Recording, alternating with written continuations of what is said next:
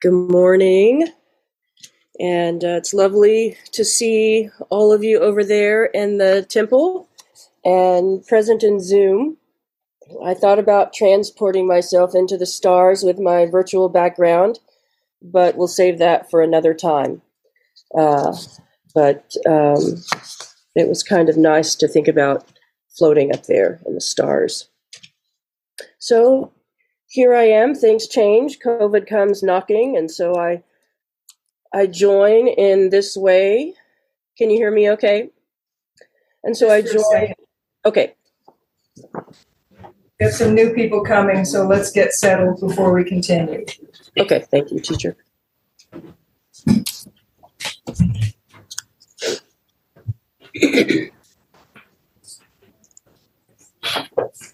Are there any chairs available when you're here? You have a chair in front, Doris?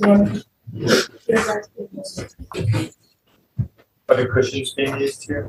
That's Tricia. Okay. And that's no additional visibility.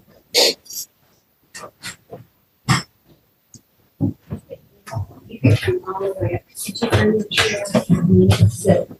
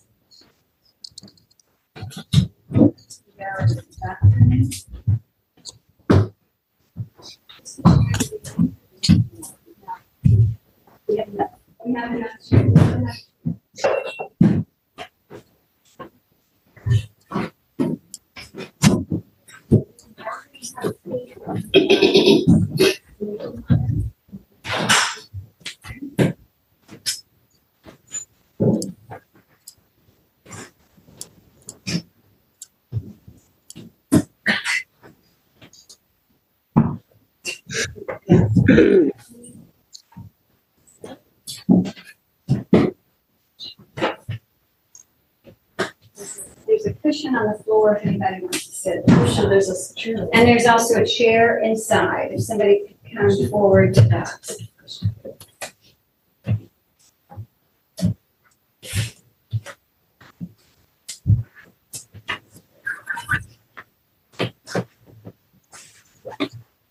Welcome back to our co-tanto, Vicki Glenn, coming to us from about 50 yards away, I think. Thank you. So I was saying, COVID has knocked on the door, and I also have noticed much joy and gratitude for this body and mind, and also want to say thank you very much to my teacher, Galen Roshi, for your steady and wise guidance and this opportunity to make this offering. Thank you very much. Again, thank you all for being here. And I hope what you hear encourages you in some way in your practice. If the need to cough arises, I may go off video and microphone briefly, so no worries. I'll return. So just sit and breathe and enjoy your life. So as I'm navigating through this somewhat of an unexpected haze, I appreciate and am grateful for these unseen and ununderstood body systems that are communicating with each other. And they're communicating with each other to meet something else that's, swirling around inside. And, right now, this body is moving differently. It's moving slowly and deliberately and in a way that I am not in control of. It's just what it wants to do. It's just what it needs to do. And, I confess that I've resisted that, and I've pulled against it physically and mentally at times the last couple of days. And in that, there's this beautiful glimpse of, there's a little greed in there, Vicki. there's some self-centeredness in that resistance and that pulling away or pushing forward, and just noticing my mistake of really wholeheartedly offering loving kindness, offering equanimity to what's arising, and to offer and practice allowing this physical and mental state to have its place, to have its space with dignity, and to not be silenced, to be in a welcoming relationship with it.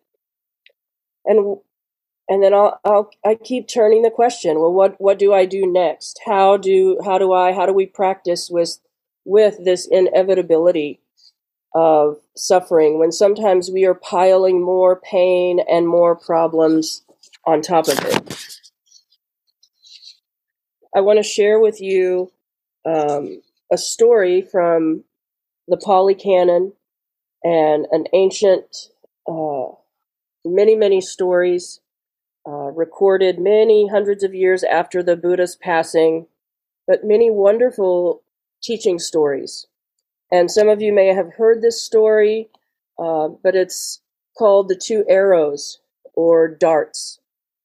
So as in many of these stories, the Buddha's hanging out with his monks, and I'm going to start reading the sutta. I've left the pronoun he and him in there just for ease of reading, and it's also helpful sometimes to change those when I'm reading through these stories to she or her or they or them. But just so you know, I'm going to leave those in as I read this translation. Monks, as an uninstructed, run-of-the-mill person, feels feelings of pleasure, feelings of pain, feelings of neither pleasure nor pain. A well-instructed disciple of the Buddha also feels feelings of pleasure, feelings of pain, feelings of neither pleasure nor pain. So the Buddha says, so what's the difference? What's the distinguishing factor? And he says, what distinguishing factor is there between, he asked this question to the monks, what distinguishing factor is there between the well-instructed disciple of Buddha and the uninstructed run-of-the-mill person? So what's the difference? Buddha's asking, and the monk said, well, Buddha, we really want to hear from you. You're our root teacher, you're our guide, and it would be good if the Buddha himself shared the meaning of this statement. And hearing it from you, Buddha, we'll remember it. And then the Buddha says, okay, in that case, monks, listen and pay close attention. I will speak. As you say, Buddha, the monks responded, and then the Buddha goes on to talk about these two different people or practices. And he says, when touched with a feeling of pain, the uninstructed run-of-the-mill person sorrows, grieves, and laments, beats his breast, becomes distraught. So he feels two pains, one physical and mental, just as if they were to shoot a man with an arrow, and right afterward were to shoot him with another one, so that he would feel the pains of two arrows. In the same way, when touched with a feeling of pain, the uninstructed run-of-the-mill person sorrows, grieves, and laments, beats his breast, becomes distraught. So he feels two pains, physical and mental. As he is touched by that painful feeling, he is resistant. Any resistance, obsession with regard to that painful feeling obsesses him. Touched by that painful feeling, he delights in sensual pleasure. Why is that? Said the Buddha. Because the uninstructed, run-of-the-mill person does not discern any escape or any path from the painful feeling aside from sensual pleasure. As he is delighting in sensual pleasure, Any passion, obsession with regard to that feeling of pleasure obsesses him. Well, why does it obsess him? Because he does, and the Buddha says, because he does not discern as it actually is present, the origination and the passing away and the path from that feeling. Sensing a feeling of pleasure, he senses it as though joined. So there's this stickiness that's coming up for this run-of-the-mill person.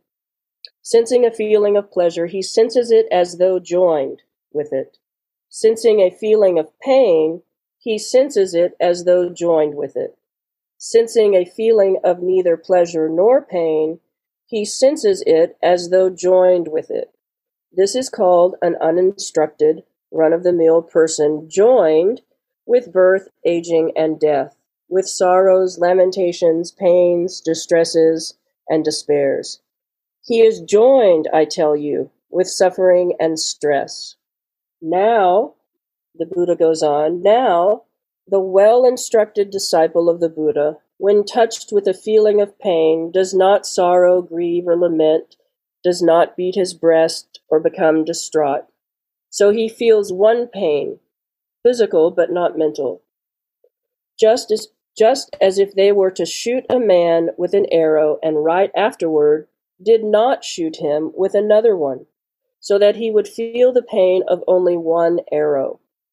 In the same way, when touched with a feeling of pain, the well-instructed disciple of Buddha does not sorrow, grieve, or lament, does not beat his breast or become distraught. He feels one pain. As he is touched by that painful feeling, he is not resistant. No resistance, obsession with regard to that painful feeling obsesses him. Touched by that painful feeling, he does not delight in sensual pleasure. Why is that? Because the well-instructed disciple of the Buddha discerns a path from painful feeling, aside from sensual pleasure. As he is not delighting in sensual pleasure, no passion, obsession with regard to that feeling of pleasure obsesses him. He discerns, as it actually is present, the origination, passing away, and escape from that feeling. As he discerns the origination and passing away, no ignorance or obsession with regard to that feeling obsesses him. Sensing a feeling of pleasure, he senses it disjoined from it. So there's no stickiness, there's no sticking, there's no adding that extra arrow. Sensing a feeling of pain, he senses it disjoined from it. Sensing a feeling of neither pleasure nor pain, he senses it disjoined from it.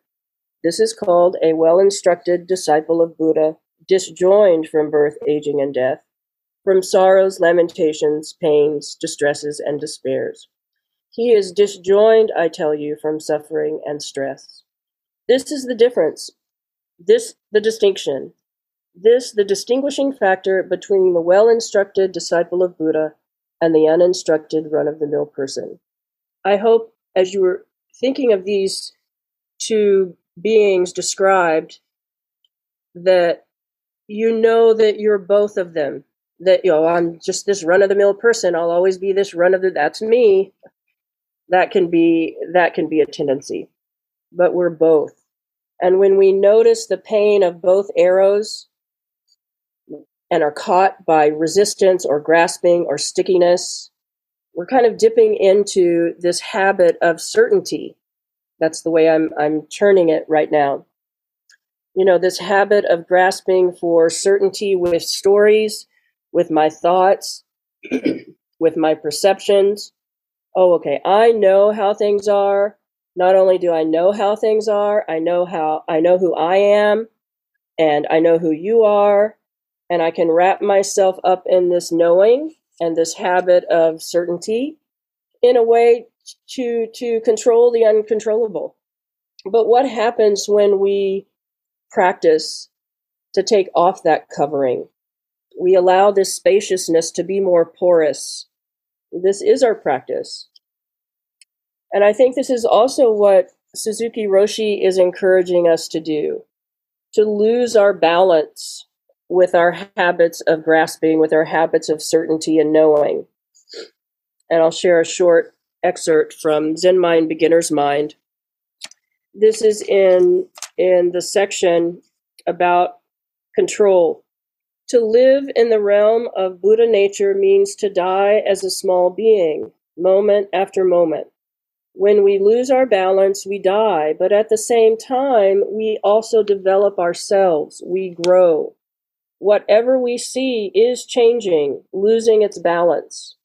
The reason everything looks beautiful is because it is out of balance, but its background is always in perfect harmony. This is how everything exists in the realm of Buddha nature, losing its balance against a background of perfect balance. So if you see things without realizing the background of Buddha nature, everything appears to be in the form of suffering. But if you understand the background of existence, you realize that suffering itself is how we live and how we extend our life. Again, but if you understand the background of existence, you realize that suffering itself is how we live and how we extend our life. And turning this, what comes up for me is, life is a big deal and it's passing.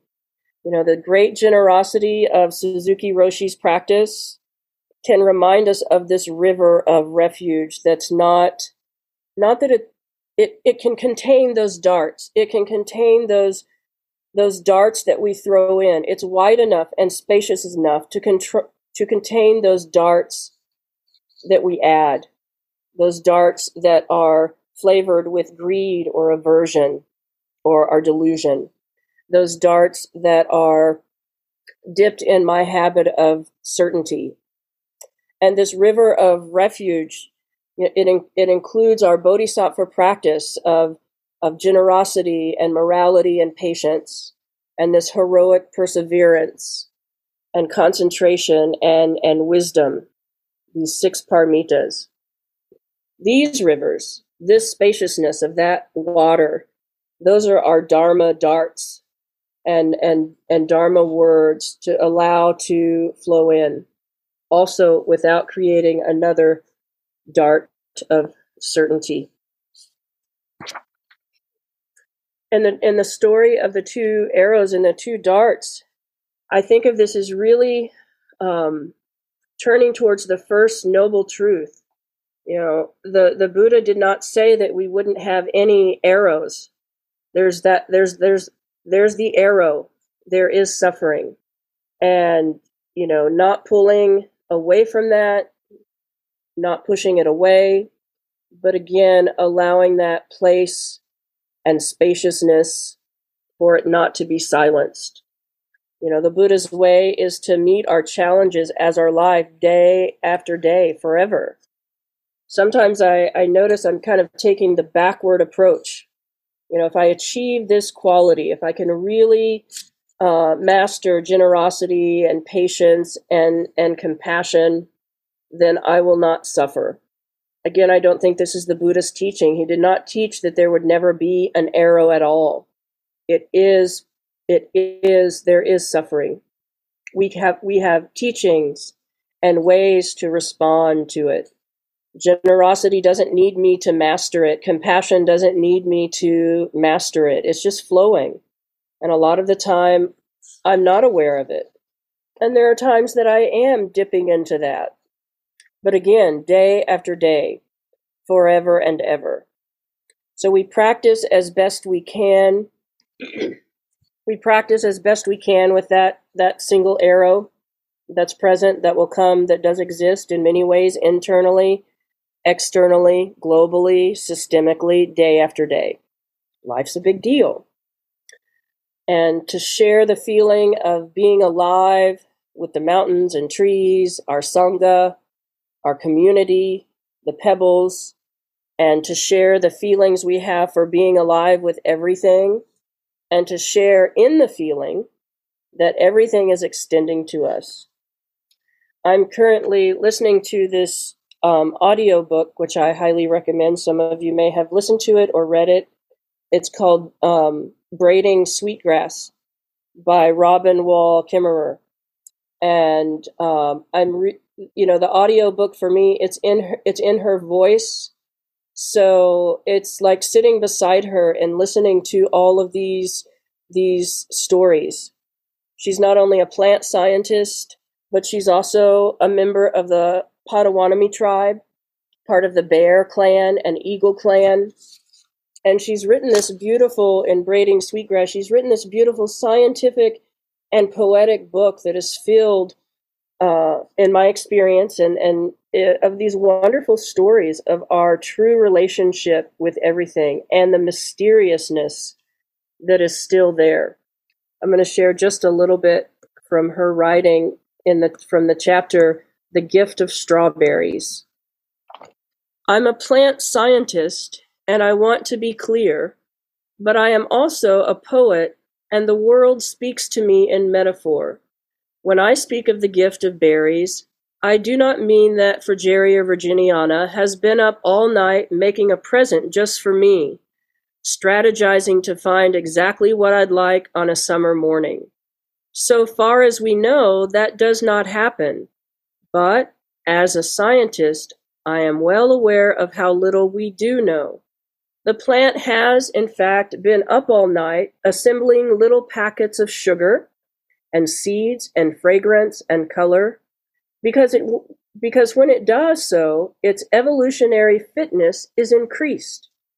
When it is successful in enticing an animal, such as me, to disperse its fruit, its genes for making yumminess are passed on to ensuing generations with a higher frequency than those of the plant whose berries were inferior. The berries made by the plant shape the behaviors of the dispersers and have adaptive consequences. What I mean, of course, is that our human relationship with strawberries is transformed by our choice of perspective. It is human perception that makes the world a gift. When we view the world this way, strawberries and humans alike are transformed. The relationship of gratitude and reciprocity thus developed can increase the evolutionary fitness of both plant and animal. A species and a culture that treat the natural world with respect and reciprocity will surely pass on genes to ensuing generations with a higher frequency than the people who destroy it. The stories we choose to shape our behaviors have adaptive consequences.